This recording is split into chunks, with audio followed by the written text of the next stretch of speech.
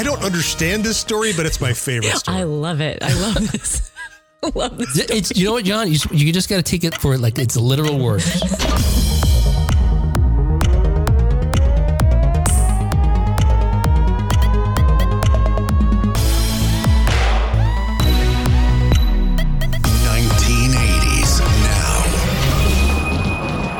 Welcome back to a special, It's really special, It's really actually. special. This is a super special episode of 1980s Now because I am standing in the same room with Kat. I'm looking at her. I am looking in Will's eyes. That's weird. Like actually looking in Will's eyes, It's not kind through of bizarre. StreamYard. I can't look at her anymore. I'm not going to look.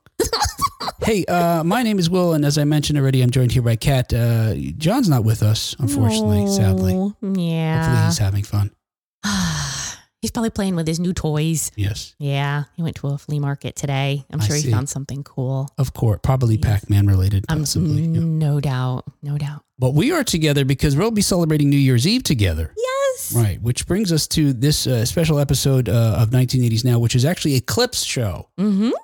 Which we've talked about clip shows, used during the 1980s and certainly since to save money on production by using clips of shows they've already made. Yes. I remember that being a topic. Yes. Yes. So TV shows would have like one clip show a season so they could save a lot of money on that and then use that money to make better episodes at different times, cliffhangers and all sorts of things. So we're not saving any money because it costs us the same amount to produce every episode.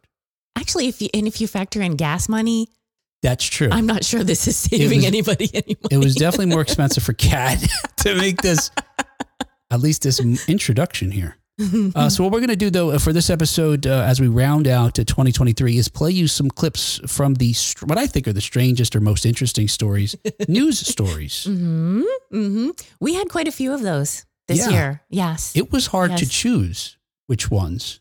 Yes, I no doubt. And for folks who haven't heard the show before, every episode we talk about current 1980s news. We're not talking about stuff that happened, 40 years ago. It's happening now, but related to 1980s things.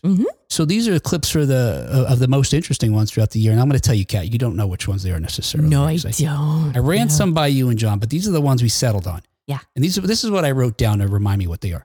Goonies Fish Attack. Yes. Oh, yes. Well, you'll hear that. You'll hear. Also, we talk about how Mattel, after Barbie, has like 100, like literally like 100 possible movies they're making based on other products, including Uno, the movie. Yes. Yes, yes. A bit of exciting news this year was that they found the original Wilhelm scream. Oh, my gosh. And I heard the original Wilhelm scream just recently. I watched the Star Wars Holiday Special. Wow. And okay. it was in it, and I was so excited to hear it. Right. And I think the special came out in 78. It did. It was the year after the movie came out. 1978. And so, that's hilarious. Yes. Because, you folks will hear about the history of that scream. And if you don't know what it is, we play it because we hear where it originally came from. We talk about, I thought this was interesting, how there was a law that came out of 1980s, that was called the Ghostbusters Real Estate Law. Yes, I remember that one. Yeah. In New York State, you're required to tell somebody if you think your house is haunted. This turned out was a hot news story of the year, and because I saw that somewhere online, and we talked about it, I included it. John Mellencamp fights his audience. Yes. Remember that? Yes, I do. He's got some choice words if you want to hear any music.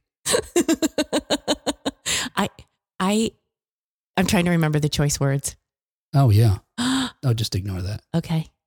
Yeah, I could tell you, but I'd be spoiling it if I told you. You just got to hear the story again. I love listening to our stories again. Yeah. I'm excited for that. And two more stories here. Annie Zaleski wrote an article about how the Outfield's song, what's that song called now? I can't remember. Your Love?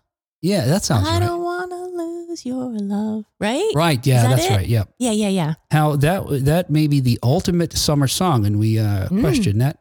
And then finally, Disney removes a rather distasteful word from their canon. That's all I'm going to say about that, I think. Yes, I think. Yeah, that's. But yeah, just keep listening.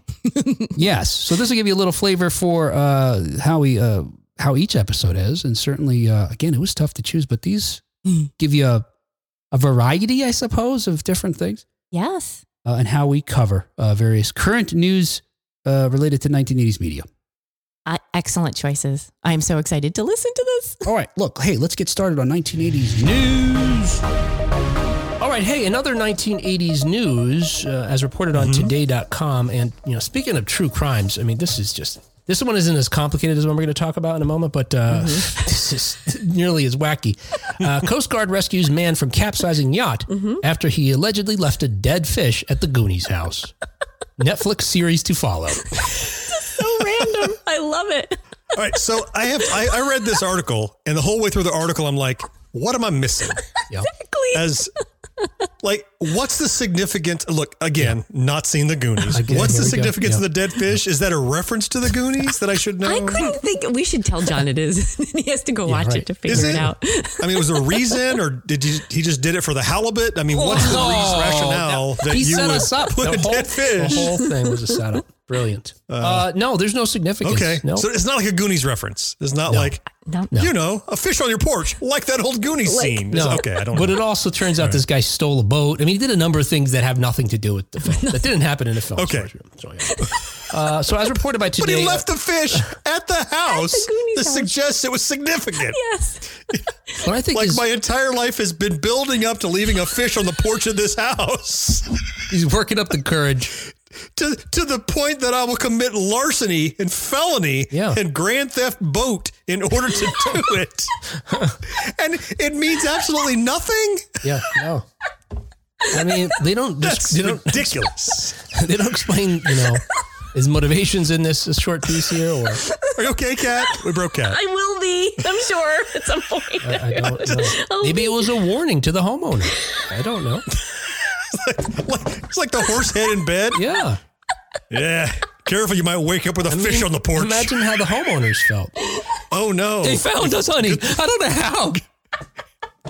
Quick, get the fish broom. Because it's happened so many other times before. Of course. It's the Goonies thing. Everybody comes by. All right. It's like when you go to the movie, when you go to the Breaking Bad house and throw pizza on the roof. Oh. Same thing. You go to the Goonies house and throw fish on the porch. It might become a thing now, yeah. I don't know. What I think is cool is you guys might have seen, before I read this story, I had seen the video of the rescue, and I didn't know they were related. So really, it became a viral video, sometime shortly after this happened. There's a video of a U.S. Coast Guard boat rescuing. This is what you see in the video. You see the boat approaching another boat that I think, based on a caption we learned, was sending out a mayday signal. Mm-hmm. Okay. As the boat gets close enough, someone jumps off the boat and starts swimming towards the boat that's in danger. The Coast Guard. Remember the Coast Guard. All right. As he's nearing the boat, you see an enormous tidal wave approaching. Oh. And you're just like, shit, these people are fucked. Oh, no. Just as he gets to the boat, the wave just completely covers the boat, the swimmer, everything. They're gone. Wow. As the wave subsides, the boat is now flipping upside down. Oh my gosh. And the swimmer reappears.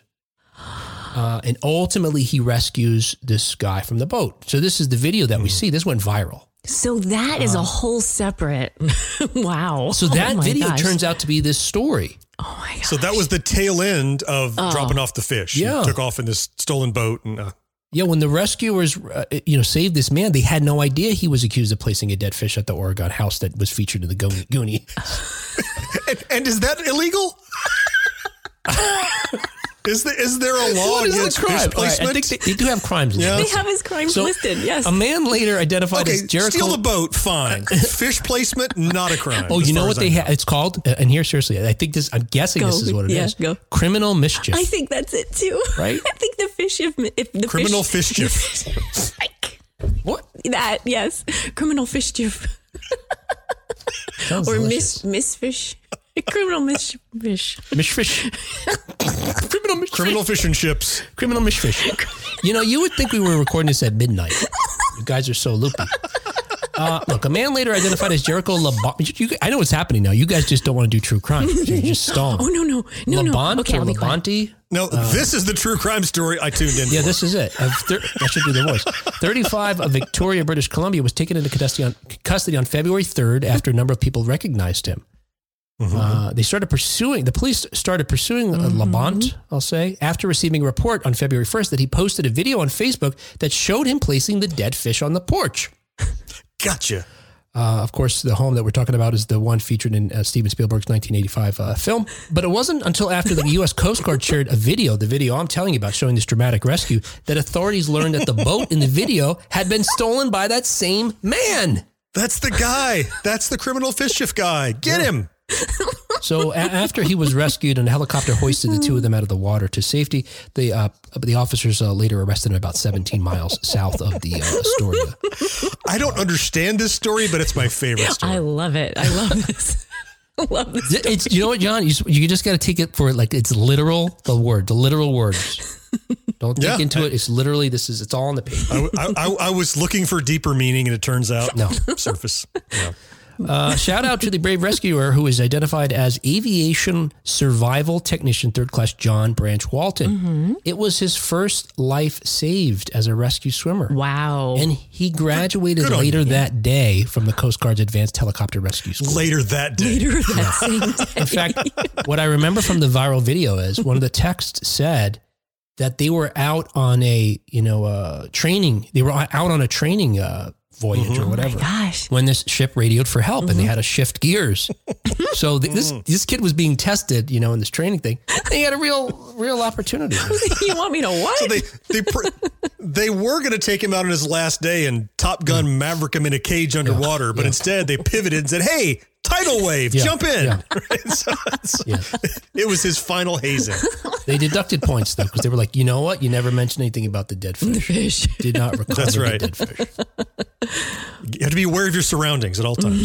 It turns out, however, also that the home, the Goonies home, was recently sold to a Kansas City entrepreneur and superfan who bought it for $1.65 million. And the good news for Tom Higginson and his son and others is that this superfan intends to preserve the property as a place where the film's other fans can visit and take selfies. And leave fish. And drop off fish. Inevitably, you're right, John. That's going to happen. It's going to happen. Prior owners were not as, flexible as far as letting people take pictures of the home. I'm just saying, if I ever visit, I'm taking a fish. Yeah. I mean, at this point. Yeah. Let's make it a thing. Come on. I should have reached out to Tom to ask him about that. We just need you to watch the movie first, John. Then we'll move on to the fish. I'm going to watch the movie and the fish is going to be in there and you were lying to me is what it's going to be. Yeah. I really wish we could CGI a fish into the film now. Watch this copy. Yes. Every other copy this is the director's cut. Director's cut. There's bonus features in this one, I'm trying to think of a fish pun with the word cut in it. This is the director's cuttlefish? Yes. Sure. I can't wait for the news to end. Hey, another 1980s news. All right, here's another movie. Tell me, film, how are we going to improve this one? I can't imagine there's anything to be done. They probably nailed it the first draft. Uno. And I'm going to tell you something here right off the bat about Uno. It doesn't seem to be that in any conception of this film that cards are involved. I could be wrong. I could be wrong. But it's a card game. But right? Yes. In fact, Uno was created in a Cincinnati barbershop in the 1970s as a way for families to spend time together. Mattel's owned the game since 1992. And in November of 22, New Yorker met with Marcy Kelly, who they describe as a cheerful 38-year-old who has become Mattel's de facto screenwriter and punch-up artist. It was then that she recalled the moment when Kevin McKeon, who we mentioned before, asked her if she wanted to pitch a script based on the card game. She responded, "Hell no." Well, she said, quote, "My reaction was the reaction that everybody has." What? She said that she was given a pitch deck that included a number of little seeds of ideas for things deck? To work in. Yeah, that's nice. Yeah. Cat. Jelly. Little seeds of ideas of things to work into a movie, including a meme of Beyonce holding Uno cards. Oh. The mandate, inexplicably, was that it had to be a heist movie. Oh, okay. That could be fun. A heist movie. I don't know how, but that could be fun. I like heist movies. Movie. Yeah, so what she did was, Kelly, The script she emerged with wasn't quite what Mattel was looking for. She set Uno in Atlanta's hip hop scene. And in fact, in February of 2021, Variety reported that Lil Yachty was working on the script. Oh, Lil something. Lil phoned it in is back to work. We know how he rhymes, how he raps.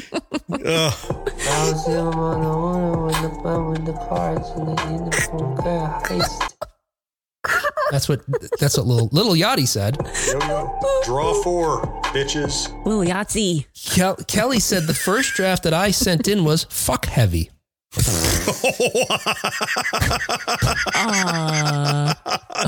That's a great term. I just realized we don't know if she means the language or the act. Which way? Yes.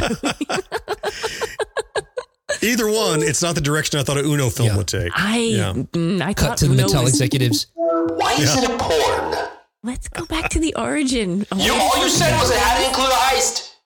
Let's include what about the lore from Uno? Are you kidding me? A way for families to spend time together. I gotta tell you right now, Mattel executives, doing one of those fuck scenes. Someone plays a reverse card. Hey-oh. Oh, I got skipped again. I got a wild card. Ooh, wild. I have a pitch. I have a pitch that's not fuck heavy. It's not at all. Then I don't want to hear it. Oh, okay, fair enough. Don't waste my time with it. Cat's out. All right, 4 roommates are it's Friday night, and they all have huge plans for the evening, but they're somehow trapped in their apartment. But there's $1 million prize for whomever can successfully go out first. Like Uno. First. Should go like out in Uno. Yeah. But I thought they were playing first. Uno. Wait, what are they doing? No. They're trying to escape. It's Friday night. Apartment? They're trying to go out. They're trying to go out of their apartment, but like going out of cars. What's keeping them from getting out? What's keeping them in the apartment is someone asked the Magic 8 Ball, will these guys ever get out of their apartment? Outlook not good. Synergy. I think yes. Meld. Oh my God! It's together. it's the Mattel Cinematic Universe. Barbie's involved. Yes. Oh my God! You know they're going to do that. And the Hot Wheels come racing in.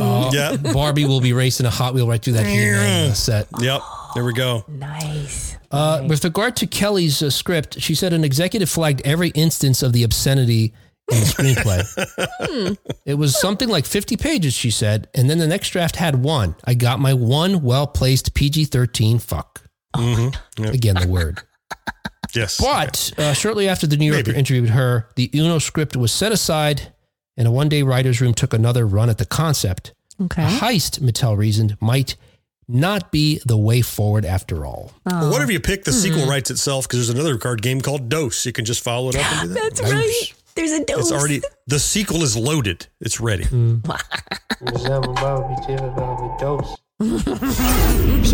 as reported by Paste Magazine, the original recording session of the Wilhelm Scream has been uncovered. So, look, if you're a cinephile, and maybe even if you're not a cinephile, I don't know, does anybody not know what the Wilhelm Scream is? I didn't know before listening to this podcast. Oh, is that right? Oh, yeah. Okay. All right, so folks don't know. Right. All right, so then, okay, so for folks who don't know, in the 1951 film Distant Drums, there's a scene where soldiers are fleeing Seminole, this is Seminole Indians. Is that even correct anymore? Oh. Wow. It's a tribe name, as far as I know. Yeah, but Indians isn't. The Seminole tribe. Oh. Tribes people. Sure. Yes. Seminole tribes people. Okay, I want to try to get her. Anyway, You're saying they're Seminole. You're saying the Seminole. Not Seminole. Seminole. Cinnamon? Larynx. Seminole. Got it. Nailed it. All right. Anyway, soldiers are fleeing, and they're wading through a swamp in the Everglades when one of them is bitten and dragged underwater by an alligator. And as he's taken under, he shrieks. Well, the screams for that scene and other scenes in the movie were actually recorded. Sounds very much like that. Were recorded later in a single take. So, look, this happens often, right? It even happens today. They call it ADR, automatic dialogue replacement, where I just saw somebody talking about this. It was Chris Pratt talking about the Super Mario Brothers movie, how after they've wrapped on all the vocal dialogue, the very last thing they record, because they don't want them to lose their voices, is all the grunts. I think you call it effort sounds. So all the grunts are being I'd heard hit that. Makes or sense. jumping. And he talked about how, he has to fall and land and you have to make a sound to show the kids that Mario is still alive. He's okay.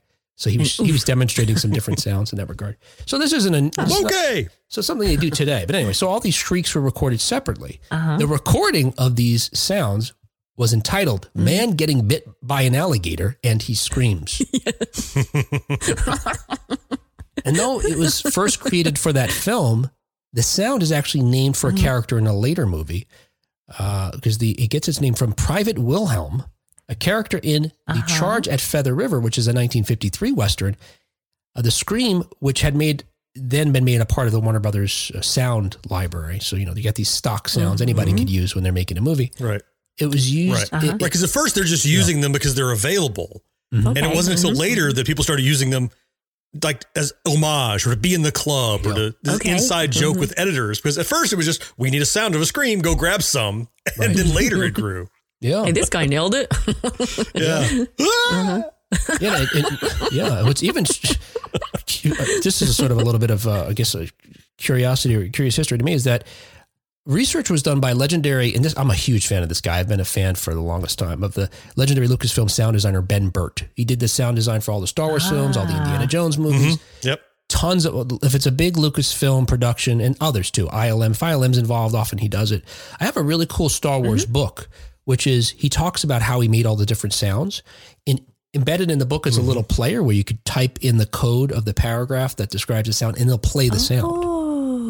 Now, that's great. There's a couple sounds in there he won't give away, but most of them he explains how he created them. And for me as a kid, the sounds are what made Star Wars to this day so come alive and believable. You know, that those lasers had punch to them. That when C-3PO was walking around, you could hear the mechanics.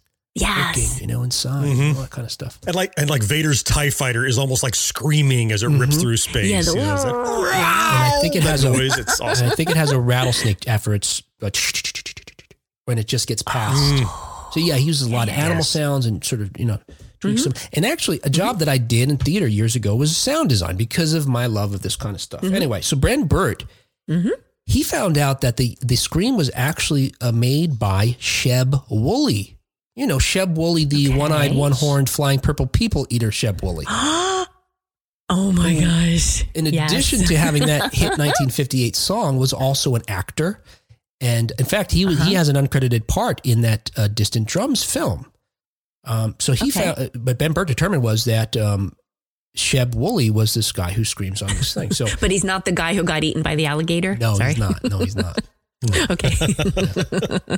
I love finding out that it's Sheb Woolley because I had all these records, my parents' records, but I had a single of Purple People Eater that I wore the hell out. I'm sure my parents were sick of hearing this song. And I'd sing along with it and I would have the hairbrush and I'm singing along. And to find out that he is the originator of this song or this sound, that's really neat. So cool. Yeah. So as John mentioned, look, for 3 decades after Distant Drums, it was used frequently in Warner Brothers films because, like John said, it was available. They needed a scream. Why spend the money effort to recreate something? We'll just use this thing like that. And again, when I worked in theater, we did that too. I worked at Juilliard for a couple of years and they had, this is in the 90s, CDs and CDs of things. I would say, I need a sound of this. Someone would have it. So you had to go get a CD. Well, I didn't. There was someone who just was like an archivist who would be like, all right, you need this. And, pretty fancy stuff. But Will had people to take care of that for him. He didn't get his fingers dirty. Come on. I did have white gloves on though. Right. Sure. So of course, the original recording though has been found by a veteran audio engineer, Craig Smith, who is the academic sound coordinator at the School of Film and Video at the California Institute of the Arts. And he came across it because he's been, undergoing this effort to preserve a vast library of tapes that have been sitting at the school for decades since the 1990s. For whatever reason, and nobody's sure why, among them is the original recording of the Wilhelm scream. And I'm going to play you part of it right here. And it's great because not only is it titled, what would you say, Man Getting Bit by an Alligator and He Screams, that comes from the direction he's given by some director, Sheb Woolley is given before he does his scream, so you can hear it here. A man getting bit by an alligator and he screams. Okay, quiet. Hey, quiet. Sit out towards me. Okay, right here. Oh! Oh! The first one you did up here was much better. Oh! Not an owl. A real scream of pain. So after this now, he adds the scream because, as you heard the direction there, he said, the guy said, not an owl, scream. Not an Come owl. on, you beat me a fucking alligator, God damn it. Come to life. And so now what follows are three things that sound to me like any of which could possibly be the scream. But online, I found people debating what it is. So I don't really know the answer. All right. But what I do have here is one of the times it was used, which was in Return of the Jedi, which is the place I think in one of these films that it's somewhat isolated from music, etc. Mm-hmm. And then I'm going to play for you the three that screams that Wooly made. See if you think you could tell which one it is. So this is Return of the Jedi. Luke Skywalker is fighting his way off of Jabba's sail barge. They're rescuing, Lando's rescuing. I'm sorry, Han is rescuing Lando. Who's fallen off the skiff, and Luke jumps down, gets his lightsaber from R2 and starts slashing people. One of Jabba's henchmen falls off of the smaller skiff there. Okay. Okay. Hold that in your memory banks. I've got two of these seem really likely. Here's the first one. But some people think it's this one. But another group thinks it's this one. Those are too close, right? You can't know. So close. The third one it sounds like the first one to me. Let's see. It's not that one. We could rule that one out, I think. No. I think it's the first one. No. I'm going to play Jedi again. There's something about the end of the second one that's very breathy that isn't in the one we hear over and over, I think. Craig says first one also. All right, let's see here. Here's Jedi first again.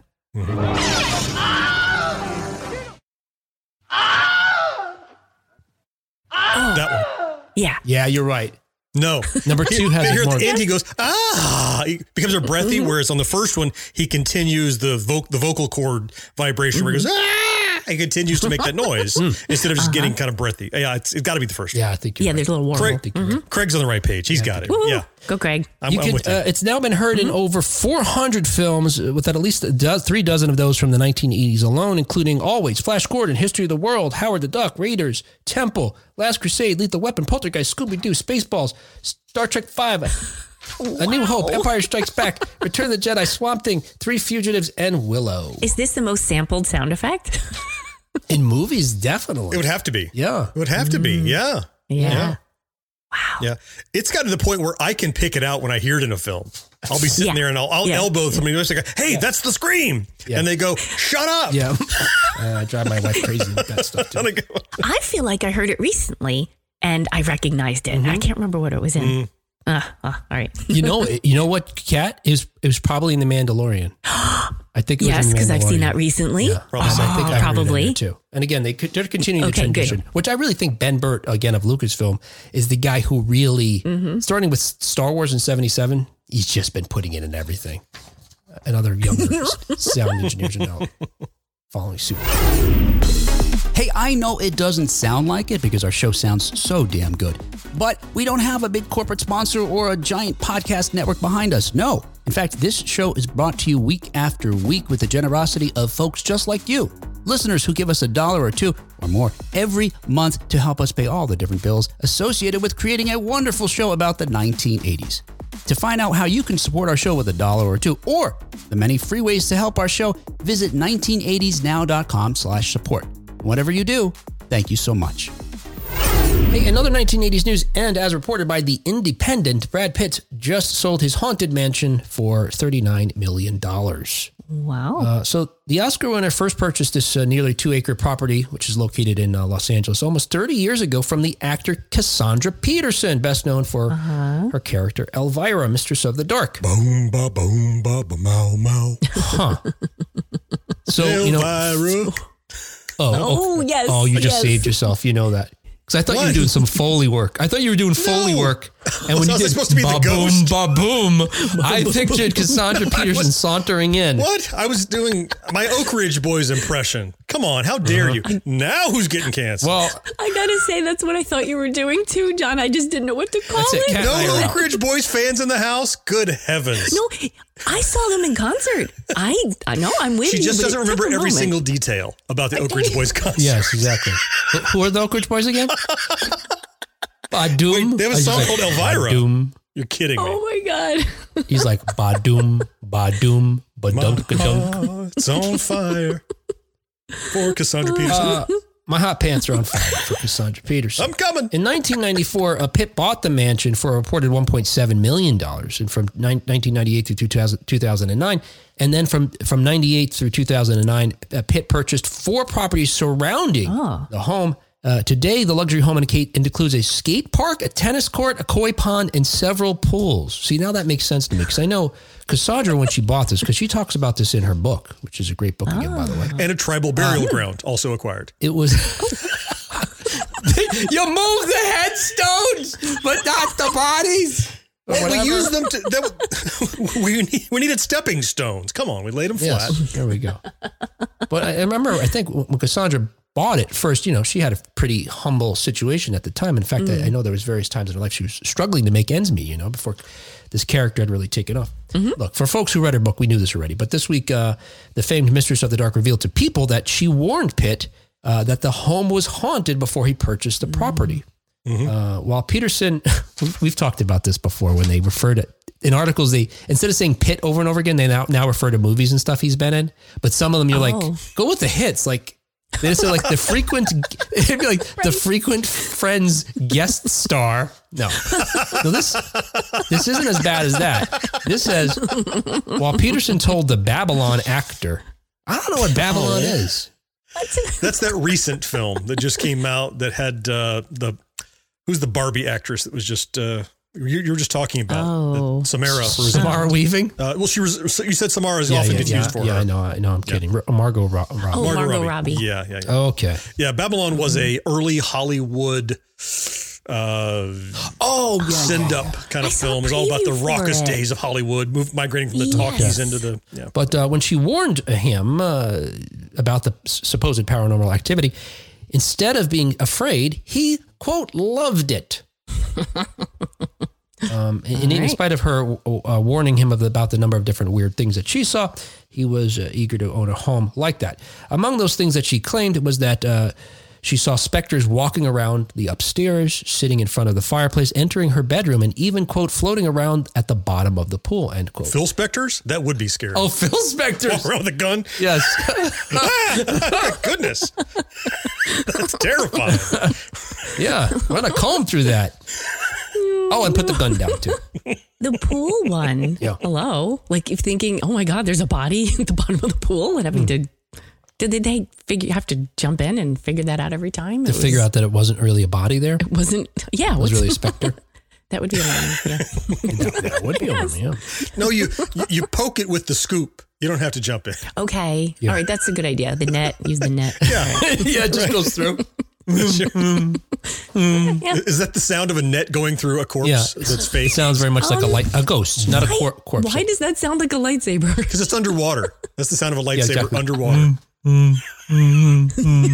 It's passing through something spectral. Got it.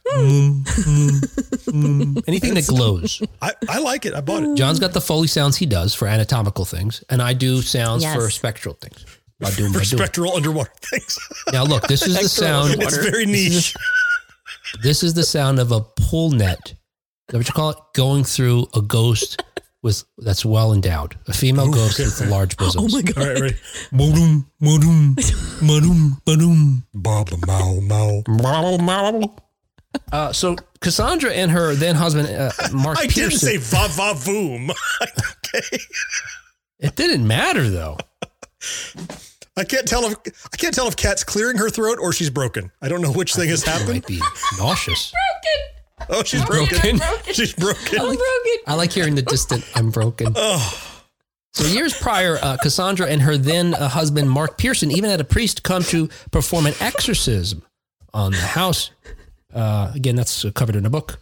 Anyway, she says, quote, "We were telling Brad all about that and he loved it. I mean, there are not so many buyers who would, who that would be a selling point for, but he was like, oh, that's too awesome.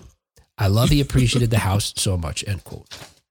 I think it's totally a selling point. If I ever sold my house, you have the sign out front and you have the arm on it and above it. You seen the one, it has just a little small placard under the sign that says not haunted. Yes. I know. That's a thing. I think that's perfect. That's a thing. Because you're like, well, why are you pointing that out? No, it's totally not haunted. Of course. I'm just so you know, not haunted. That's great because the implication is the other houses for sale in my neighborhood, they don't have that sign. They might be, right. This one, though, not haunted. Totally free of Phil Spectors. Yeah. So you guys have owned homes and maybe, you've owned homes before. You've purchased homes. Mm-hmm. You know that for the most part, the seller of a home has to disclose to you certain things. Mm-hmm. And it varies from state to state. But like, for example, if something that would, affect the integrity of the home physically, for the most part, they have to reveal that. So if the foundation has a structural issue, something with the beams, there's been water damage, a lot of these things. Anything, sure. Right. That sort of black mold. Some states require you to tell you if there's black mold in the property at some point. Mm-hmm. Asbestos. Do you think you're required to tell a potential buyer that you think your house is haunted? Required? Yeah. Like I said, the examples we gave, in most states you're required, or many states you're required to tell certain things. Mm-hmm. Yes. Do we think that haunted is one of them? Yeah. I don't think so. It's always been like this common knowledge, but not backed up with any statute, that you must disclose if someone died there in some form or fashion. Now, I don't know if that's true or not, but like every movie is like, you've got to tell us, right? It's like, you got to say if you're a cop, right? No, you don't. But the people say that in movies, right? You're going to tell me, dude. I can't imagine. No. Well, first of all, for any legal entity to stipulate that you must disclose if a place is haunted, they must first admit that there's the Santa Claus, right? They have to then acknowledge that ghosts exist, which you then must disclose. So why would you not disclose that it's haunted? Because I think that's a selling point. Because anyway, but I can't imagine there's a law on the books. I'm sure we'll be proving you wrong momentarily, but I can't imagine there's a law. Well, look, like most laws, it varies from state to state what you're required to disclose or not. Okay. Right. But, and John's right, in some states you're required to tell if a murder or a death or a suicide occurred in a home. And, if it's a meth house, if it was a meth house, that's another thing. That you might not be able to tell. But there's 4 states that specifically mention paranormal activity in their real estate disclosure laws. Oh my gosh. Wait, please tell me Florida's one of them. I'll be so disappointed if Florida's not one of them.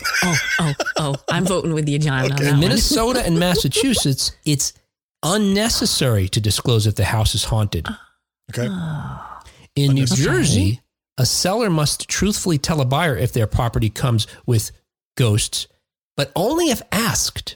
In New Jersey? Yeah.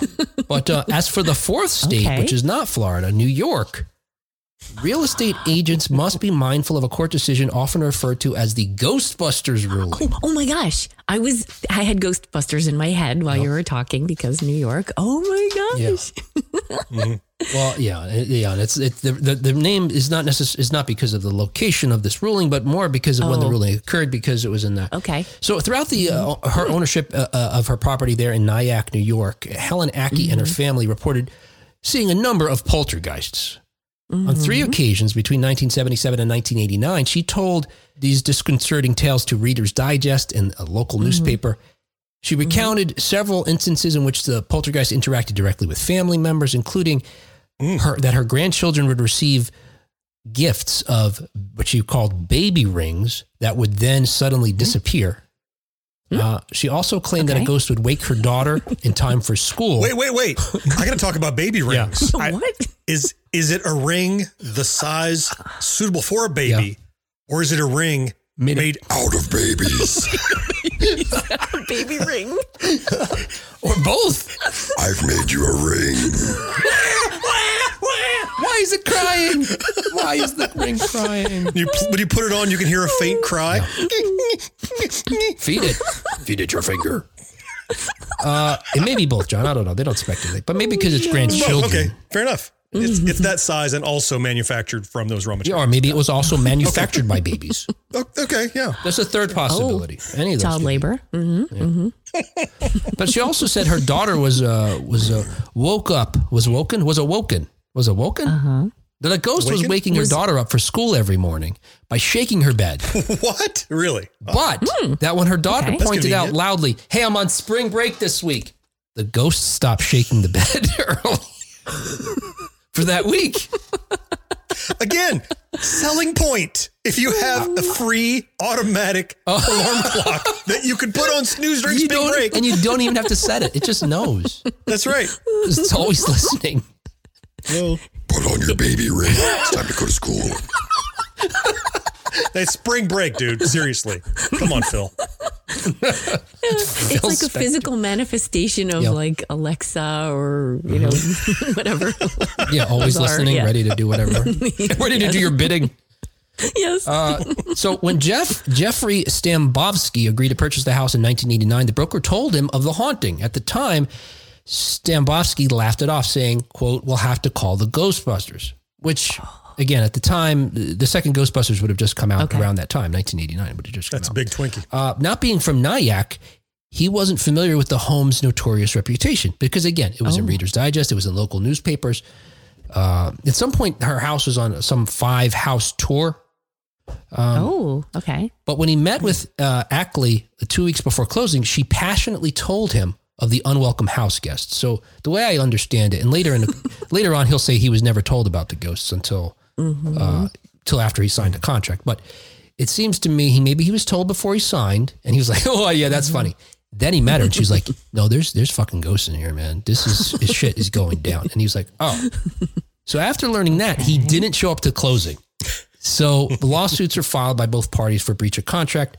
Ultimately, to make a long story short, the case went through the different courts and finally heard on appeal in 1991 by the New York Supreme Court's Appellate Division. And they held that a house is very specific, but this is still, as far as I know, a rule that must be followed. Or a law that must be followed. I guess a court-created law that must be followed. That a house for which the owner had previously advertised to the public as haunted by ghosts, which she did by talking to the press about it, legally was haunted for the purpose of rescinding a contract by a subsequent purchaser. So for all legal purposes, if you say your house is haunted and you make it publicly known enough, that house is considered haunted. So to John's point, we don't have to prove, or maybe distinguishing from John's point, we don't have to prove Santa Claus exists. If you go around saying Santa Claus exists for the purposes of this contract, Santa Claus exists. So if that's a reason to get out of the contract, you can get out of the contract. That is some limp, milquetoast, awful proof of existence of ghosts, if ever. If you've ever said out loud to anyone there are ghosts here, you must disclose. It's almost denying the existence of ghosts. It's just saying, well, people will think your house is haunted because we advertised it in the past. That's what it is. So ultimately, in this, the thing with the murder, the thing with the meth houses, they all fall into this category of what's called like emotional conditions or like public perception, stigmatized houses. That they could be perfectly cleaned of all the meth crap, and the fact that someone died there doesn't usually mean anything. But yes, right. Most of our culture is filled with dummies, so they could affect the purchase. So the reality is somebody's died everywhere on a long enough timeline, but in a house, there's that energy that. Look, I don't know if it's true or not. I don't know if it's real. I don't hang out with ghosts, but he's not afraid of ghosts either. No. If you're going to put in law, it should be more than just have a priest come in and verify that it's haunted or something. A young priest and an old priest, both. Right. Cover all the bases there. By law. In other 1980s news, as reported by Ultimate Classic Rock, John Mellencamp tells fans, "Shut the fuck up." Oh my goodness. It's like what you want to hear when you spend, $200 to go to a concert. And this is a story. So I feel his pain, I suppose, but here's what happened. So Mellencamp, this probably doesn't surprise a whole lot of folks that are familiar with him because he's always been cantankerous. He's been a guy who gets things the way he wants them and he doesn't have to accept them any other way. And he's been sort of known to have these, outbursts in the past. Well, this, so again, his display on May 25th at a concert in Cleveland should come as no surprise. Making a stop at Playhouse Square, which is not too far from where I live here, as part of his ongoing live and in-person tour. They outlined expectations for the audience well before Mellencamp appeared. According to Cleveland Scene, by the way, you can check out their interview with me from a couple of months ago. But according to Johnny, need your horns. According to Cleveland Scene, the venue. Where's my phone? He's looking as quickly as he can. Yes, okay. The venue posted sign in its lobbies that warned, quote, this show respects theater etiquette, end quote. Now, understanding what happens later in the story, you'd have to know what that means, first of all. So if you're coming to see a concert at what otherwise is a theater, because they have, the Broadway tours are in this theater often. They have other concerts, comedians, etc. But sure, if you're going there for a concert, and I'm guessing folks that the way they behave there, they're used to going to concerts and other types of venues. They may not know what theater etiquette is. So, already. Right. It's like business casual. Do I have to have a tie? Is it slacks? Got to do jeans and loafers? What exactly are the rules? You remind me, my wife and I went to a wedding a couple of months ago, and it said, we swore the invitation said casual chic. And we Googled casual chic because we didn't know what that meant. And the men came up wearing mesh shirts, like we were like some heavy metal rockers that were in the 80s, like a mesh shirt and nothing underneath. Whoa. And like cargo pants or push-up pants. I was like, I guess is that what you wore? Absolutely. Yeah. I knew the rules and I respected them. Good. Oh, no. Yeah. It turns out it just said casual. Chic wasn't in there. So chic was not part of it. But so it's a then real missed opportunity. Following the 30-minute classic movie montage that apparently opens his tour, Mellencamp let it be known early in his set that, quote, I don't like people screaming from the fucking audience, end quote. Now, I'm going to add, whatever intonations I think are appropriate. He may have said this very calmly and happily. I don't know. But when Mellencamp suggested the country needs to take better care of those with mental health challenges, a ticket holder shouted at him to, quote, just play the fucking music, end quote. Okay. So Mellencamp responded in kind, listen, hey, you guys, if these people don't shut the fuck up, I'm going to leave, okay? Because I'm not used to this crap. Look, guys, if I wanted to play in this type of drunken environment, I'd play outside or I'd play in an arena. End quote. First, bravissimo on the performance. Well done on your Mellencamp. Thank you. Very happy. But it's a concert. So, and people get excited. Like I've been to a concert in a small theater in New Jersey, the Count Basie Theater. And people, they were all older than me, and they were really excited. And there was whooping and yelling, and everyone was okay with that. And play the fucking music? Nobody said, nobody had to say, no, I mean, there was excitement over like the concert. So, or maybe I'm misreading the situation here. Was he annoyed that people were excited that he was performing I'll tell you, Kat, I came into this article ready to roast Mellencamp because I'm like, well, here's a guy that's earning money he doesn't need. He could just walk out on it, doesn't care about the fans or whatever. But the actual, it's like being heckled. It's one thing that somebody's going, woo, it's something else. If he's screaming, just play the fucking music. Well, at that point, I'm John damn Mellencamp. Right. If I want to just walk off, I can. I'll make rent. Right? He's not hurting for the money from that show. So it just sounds like he wasn't upset that people were excited and hooting and hollering. Okay. It's that that he was heckling the actual artist and he probably wasn't wearing a mesh shirt as prescribed by theater etiquette. Right. Yes. There you go. All right. So maybe, I'm trying to figure out the sequence thing, the sequencing here. So I would be upset too if somebody yelled that. I wouldn't. I wouldn't want to stay. Right. But I was wondering, well, what led up to We're that? We're at the live show, and Kat starts rambling like, "Kat, just do the fucking podcast." How would you feel? I think John might stand up at that point, exchange words with somebody. You don't get in my little sister's face. You go through me. I'm going to be like, yes. Will's going to pay someone to heckle Kat. Yeah, hey, I'll give you $20 to take a punch because you're going to get punched. Well, look, I agree with John. I felt the same way. And Kat, but it turns out sort of, I think both of you were right and wrong at the same time, because it turns out this is something that he does at all concerts. So I guess he must be playing these smaller venues and doing it differently. I almost get the feeling or question whether he's by himself and doing it acoustically, because I think if the band was rocking out, you could shout anything and you wouldn't hear them. But apparently during a performance in March at the Grand Prairie in Texas, he told the crowd before the mid-show acoustic portion, he told the crowd, quote, "This is the quiet part, so keep your fucking mouth shut." Oh my gosh. So he's preemptively antagonistic. I mean, he's starting it. It's still money he doesn't need, right? He doesn't care if you're upset with him. You walk out, you make him walk out. He's probably already gotten paid. And then during this concert, when a woman in the audience promptly broke the singer's rule and shouted out his name, Mellencamp fired back, "What did I just fucking say?" But thank you. Lighten up, Cougar. Anyway, so relax. He launched this live and in-person tour in February. The 76-date trek is scheduled to conclude on January 24th in South Bend, Indiana. And he just released his 25th album, Orpheus Descending, on June 2nd. His interest in caring for others, which seemed to prompt this one guy to be, shout out, just play the fucking music. Should also not be a surprise to his fans, much like his attitude, because the 71-year-old songwriter on this new album, on one track, pleads for an end to gun violence on the album's lead single, Hey God, and laments the homelessness crisis on the follow-up single, The Eyes of Portland. If you see me in public and scream my name, I'm just happy you know who I am. I'm not going to be upset. Hey, another 1980s news, as published in Salon, music journalist and previous 1980s now guest Annie Zaleski writes, The Outfield's Your Love is the perfect summer song. So the British band, I didn't realize the Outfield was British until I started reading an article, but the British band, The Outfield's Your Love, has appeared in a handful of movies and TV shows in years since it reached number 6 on the Billboard Hot 100 in 1986. But unlike other popular 80s songs, Zaleski points out, they didn't receive popularity only after appearing on these recent TV shows and movies, etc., like Kate Bush's song in Stranger Things or Metallica and Stranger Things. It's instead built up a steady fan base, in a variety of different areas, in the decades since, including on YouTube. It's very popular song to cover, including just some drummers doing drum covers of it, which it does have a great drum line, though. Actually, the way it changes between the chorus and the verses, it's pretty cool. I had no idea about all the covers.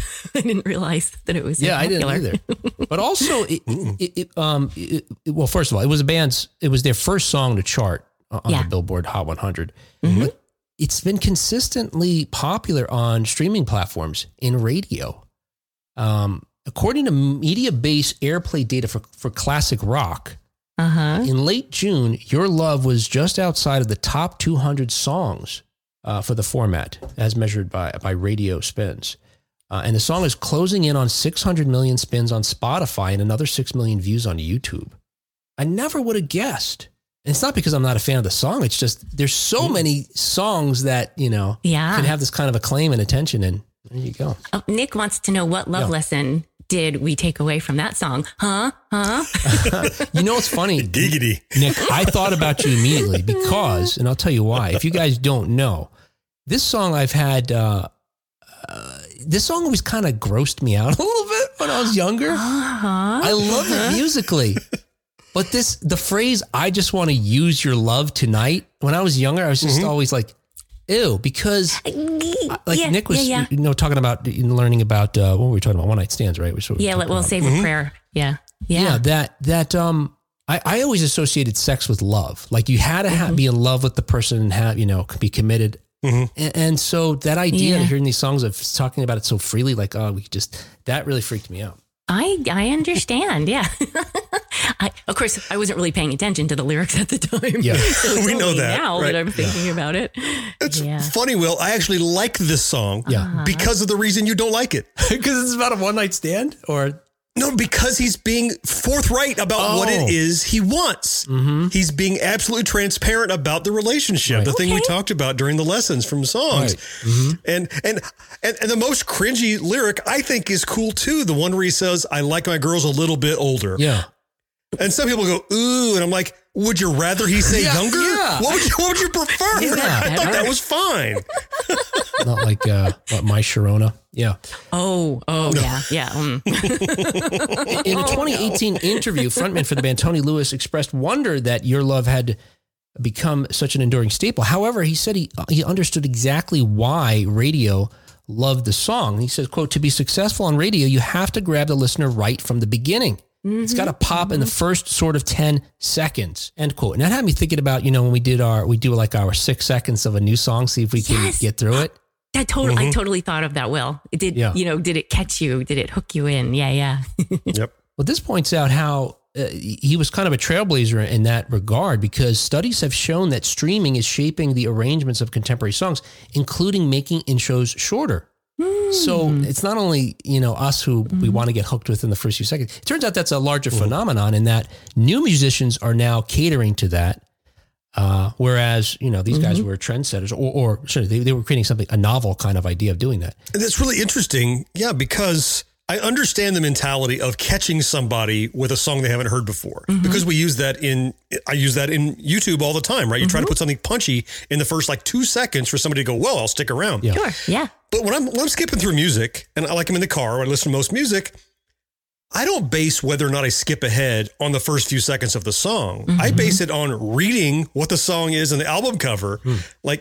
I know what's coming, right? If I see it's Human by Human League, okay, the best part about that song is 3 minutes in. I'm hanging around. They don't have to grab me at the beginning. But I guess if it's unknown music, it makes more sense. I think it's, I wonder if it's more focused on if it's, new, right. fresh. Because we were certainly buzzing some of those popular songs in those previous shows pretty quickly, just based on either the timbre of the voice or the, the rhythm or whatever. So you make a quick judgment, I guess, if you don't know the song. That makes more sense. Yeah. And I think by the nature of the medium when we were kids, we kind of wound up hearing most of the songs in their entirety. So you had to kind of learn if you liked it or not. And you'd hear that twist that you love. Yes. You had to have that long intro because the DJ had to talk over it back then. That too. Right? Yeah. I watched the video for Your Love, and it goes on for 30 seconds before he gets to the mic. And that was when the DJ was, all the music that's fit to listen to on YNF, whatever. And he's screaming at you, and he stops right before the first syllable is spit out, right? He knows when to stop. Yep. What's fascinating, though, John, is in the actual version of the song, and this I didn't realize this because they were talking about getting to it quickly. If you just take a guess, when does he start singing? What measure do you think he starts singing the first lyric?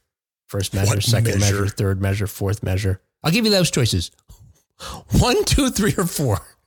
Well, in the version I heard, it's none of them. Yeah. But you're saying the radio version, right. You're saying? Yeah. I didn't remember this until I did the same thing you did. Listen to the video, and I was like, well, they don't get to it right away. I looked up the record. It may be by the third beat of the first measure. Oh. He's on a vacation. I think it's quick. You're absolutely right, John. First measure. Wow, it's in the first. Oh my God. Yeah, because you got 2 strums and then the third beat. Starts right away. Yeah, I mean, it's insane. So even this is, it's quicker to get to it than a contemporary song, but anyway, this is really, it is, I like the song, John. I did find the lyrics kind of gross and confusing when I was a kid, though. It's a great song. It is a great song. Is that still true, Will? Is it better now? Oh, yeah, because I have one night stands all the time. I'm pro one night stand. Oh, right. Yeah. Now it's his anthem. Yes, exactly. It's my ringtone. It's my horn when I honk when I pull up to my date's house for the once. That's why it's the perfect summer song, perfect fall song, perfect winter song, perfect spring song. Well, you remind me what we're talking about this in the first place is, and why. So ultimately, Zaleski comes around to saying that the song itself, obviously he's talking about this romantic dalliance that this guy has, and there's kind of a push and a pull because he talks about there's some kind of contradictions. I just want to use your love. I don't want to lose your love. So there's this various pushes and pulls that she associates ultimately with, sort of the excitement of new romance. And summer, as she says, is a prime time for a romantic fling. And grappling with the conflicting feelings around those fleeting romances. So therefore, your love is the perfect soundtrack for that. I've got to dig in a tiny bit more here, Will, because even listening to it now, this is most critically I've ever thought about this song. Even thinking about it very critically now, I can't find any cringe in it because what I hear the vocalist saying is, I'm going to take the lyrics out of it and just paraphrase. I would like to have sex with you, but I don't want it to wreck our relationship. Okay. That's what he's saying. Okay. I want to use your love. I don't want to lose your love, right? Gotcha. It's like, here's what I want out of you, but I don't want to damage this other thing we have. Can we do that? See, I heard it as very straightforward. I never felt it as, maybe it's cringy if you were brought up not even broaching the subject, that's taboo. Right. Yeah. So the fact that you go, you know what I would like to do, you can't talk about it. And then he did. Maybe you felt that way. So it's like a friend with a benefit situation, you're thinking. Or it might be someone you love with a benefit with whom you have not crossed that barrier yet. And you're like, that's where I'd like to go. What you thinking? Can we make this happen? Right? Rather than doing it and asking forgiveness later, they're asking permission. That's a really cool take. I like that, John. And I think there's probably other lyrics to support that. And ultimately, Zaleski concludes that, you know, she says the genius of the song is that the narrator never spells out what happens. Because, you know, it starts with Josie's on vacation. Right. What happens when she comes back? Do they consummate their love? Does it turn out she's, like you're saying, just a friend who's like, no, I don't feel that way about you. Right. Ooh, open-ended. I was just trying to make it a whimsical scenario. Speaking of that, I got a final news story that I've added last minute here for you guys. Oh, good. Just came in hot off the press. Surprise. Speaking of Joe Williams and changes to Return of the Jedi, as reported on boingboing.com and other places, Disney quietly removes jizz from Star Wars. Wait, what? That's too bad. Can you say more about this, please? No. That was 1980s. I don't have to ask you what you're implying, and so I really need more information here. Here's the name of a character, Jizz Fortuna or somebody. I don't know.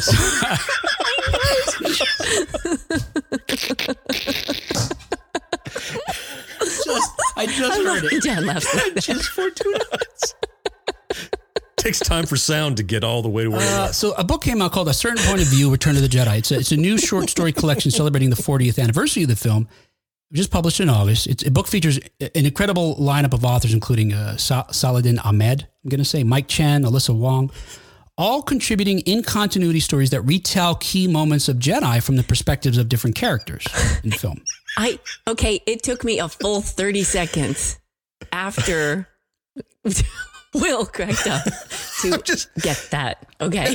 Now I'm taking a full step back because remember when Will was concerned that, well, we don't want to just like sideswipe you with a word that you're not prepared for. Yeah. So we're going to call it pickle and party. We're going to call it parrot. Jizz. Whoa. I don't even know why you guys are upset about this. What's jizz? I'm not upset. I'm upset. Is jizz a bad word? I'm just reporting the news. It's a curiosity. I'll say what John said a couple weeks ago. And whatever you're thinking is in your head. I didn't put it there. I'm just reporting the news. This is literally a headline that I read online. Now, because that's the definition of the word, there's no rational reason I should think it. One of the stories in this book was by Star Wars creative art manager Phil, let's say Szostak. It focuses on the character of Max Rebo, who we just mentioned. He's the blue skinned leader of the band who plays like the funky keyboard. Yes. In Jabba's palace. Now, by the way, when you said Jizz Fortuna, what the delay and what ultimately happened was, do you remember in Mel Brooks' Spaceballs, Pizza the Hut? I Mel Brooks the Jizz Fortuna character like almost instantly in my head of what he looked like. And that's why I had to pause for a second there. You are welcome. But so in according to the original novelization of the film back in 1983, Rebo is known as what was called in the book a jizz whaler. The 1995 short story collection, Tales from the Mos Eisley Cantina, further established that jizz is in fact a popular style of music in the Star Wars universe, practiced not only by the Max Rebo band, but it's also the kind of music by the infamous house band at the Cantina in Mos Eisley. And yes, Disney did wipe out a lot of the stories from the canon once they purchased Lucasfilm. Okay. But is it the wiping of the jizz? I'm just imagining the new scenario, that T-shirt that says, Max shot first. That is no. We got to beat him to the punch. Quick. We got to get some shirts made quickly.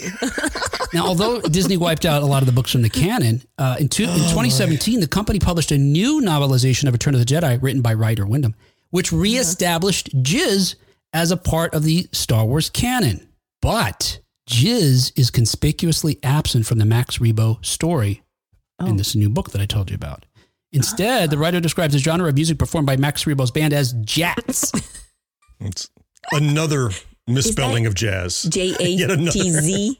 Zostack writes, quote, Jats came to be known as by many names, some less palatable than others, end quote. Oh, man. Now, Jats, it turns out, was a phrase that appeared in some literature related to Star Wars back in the 1990s. Bitter.